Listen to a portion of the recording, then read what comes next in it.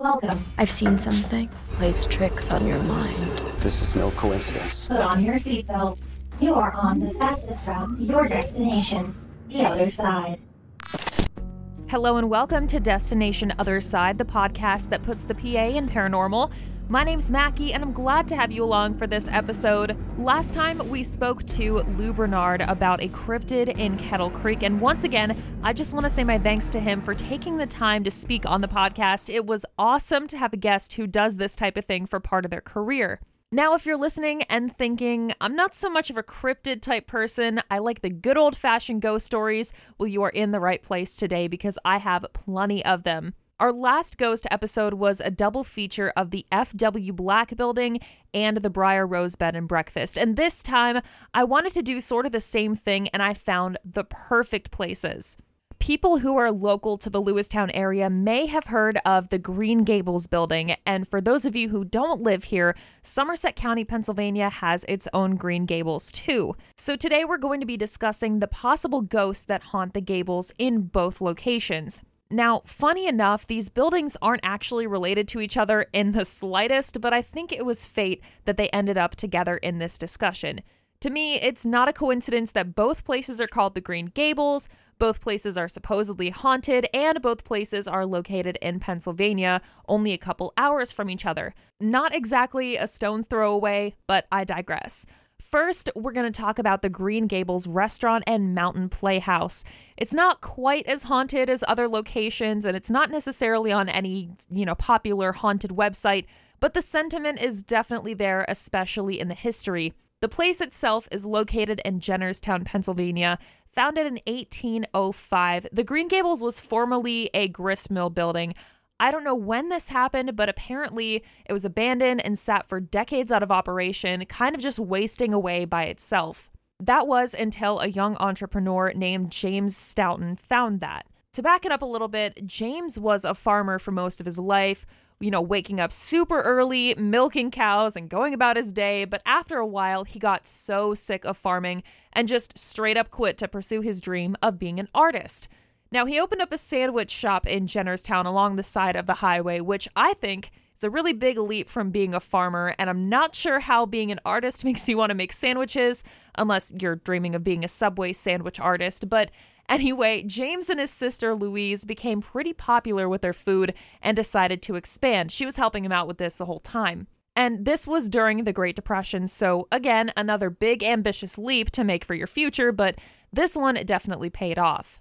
They decided that the best idea was to expand the place and find some sort of summer stockhouse theater to combine with his restaurant. That way he could entertain guests with food and fun at the same time. So fast forward to 1939, James and his sister took this grist mill apart and moved it to where it stands now as the Green Gables Restaurant and Mountain Playhouse. They made a ton of additions, including a brand new theater, an art gallery, and, of course, the restaurant. And as you can expect, business was absolutely booming. Local theater was thriving, and the restaurant was serving hundreds of customers on a regular basis. That was until the fire of 1962. On New Year's Day, a blaze took away the banquet room. This huge barn studio building that housed a lot of events was just gone. I wasn't able to find out if anyone was really hurt in the fire, but as far as I'm aware, everyone was okay. So that isn't where the haunting really starts. Needless to say, they did rebuild, remodel, rejuvenate the place, and it still stands today. Now, how does this tie into it being haunted? Well, it's a little bit deeper than just the building's history alone. I did mention that James himself really wanted to be an artist, and beyond the sandwich shop and the Green Gables, he really did become one. He loved to paint, and in fact, many of his own paintings are still hung on the walls of the Gables. James Stoughton himself passed away in 1972, but left behind his wife and 2 daughters. And today, his daughter Teresa still leads guest tours at the building, which thrives as a guest venue, restaurant, and a wine and beer shop right now. Some people have said that the spirit of James Stoughton lives within his paintings, the antiques in the building that he carefully chose himself, or inhabits the very walls of the buildings as he watches happy guests come and go from the restaurant and playhouse. Or maybe he's smiling from the shadows as he silently watches the many wedding venues that have been held there. Now, these are just rumors. Nothing has been proven. Not a lot of accounts have actually been documented. So this took a little bit of digging to find out. But, it's no doubt that Mr. Stoughton loved this place, and if he lives there today beyond the grave, I definitely wouldn't blame him one bit. This place is gorgeous, and it still functions today as a popular retreat for guests just to have dinner and enjoy the scenic views. And as of now, their Playhouse season is postponed, but tourists are still welcome to explore and even have an overnight stay in their rooms and cottages. The story of the Green Gables Restaurant and Playhouse is pretty wholesome. In fact, not a lot of paranormal activity has been concretely talked about, if any at all. But local legends suggest the loving owner watches over everyone, and I think that that's at least worth mentioning. Now let's travel to Lewistown, Pennsylvania, where we can find our very own local Green Gables. If you've ever driven through the Narrows and passed through Lewistown, you may have seen the Green Gables building already. It's one of the many pieces of our local history. Now, the Green Gables started out as a hotel back in July of 1931, built by Obed O. Orner. This was a pretty big hotel for Lewistown back in the day. It featured 22 rooms and even had a bar, a restaurant, and a huge lounge area. It became pretty instantly popular and landed a permanent spot in Lewistown's history over the decades, maintaining a successful lodging status for quite some time. And people really loved this place. A lot of groups used the Green Gables for wedding receptions, high school reunions, and so much more. But popularity decreased a little as the years went on, but the building still stood, maybe in less than its original grandeur at first, but it definitely stood strong.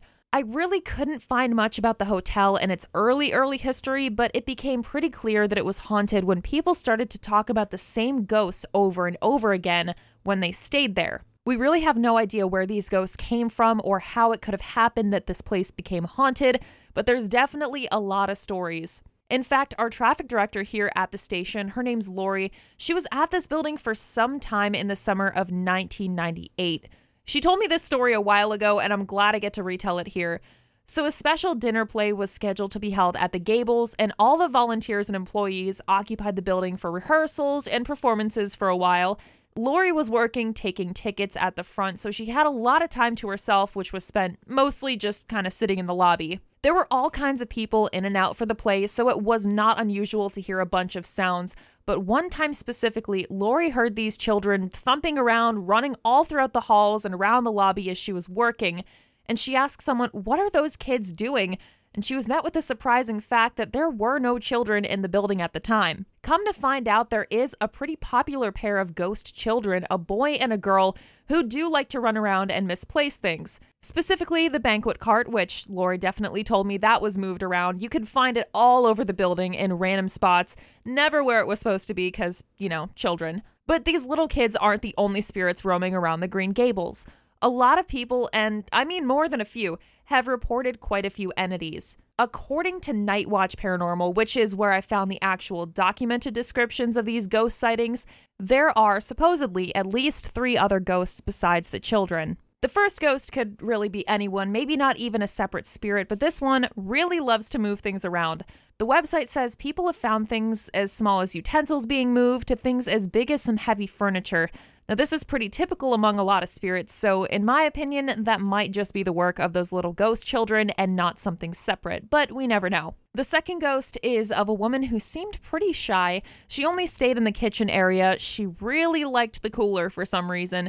She would just kind of chill out in there, literally, but the thing that really freaked people out was if they entered the cooler and it was quiet enough, sometimes the lady would gently whisper to turn off the lights. If I heard that in a kitchen cooler, I'd just do her one better, turn off the lights, lock the door, and run away. But not only is she heard in the cooler, she's also made noises in the kitchen as well. And this story gets pretty interesting, though. A few years back, there was a sheriff's auction at the Gables, and the cooler was actually sold off to someone else.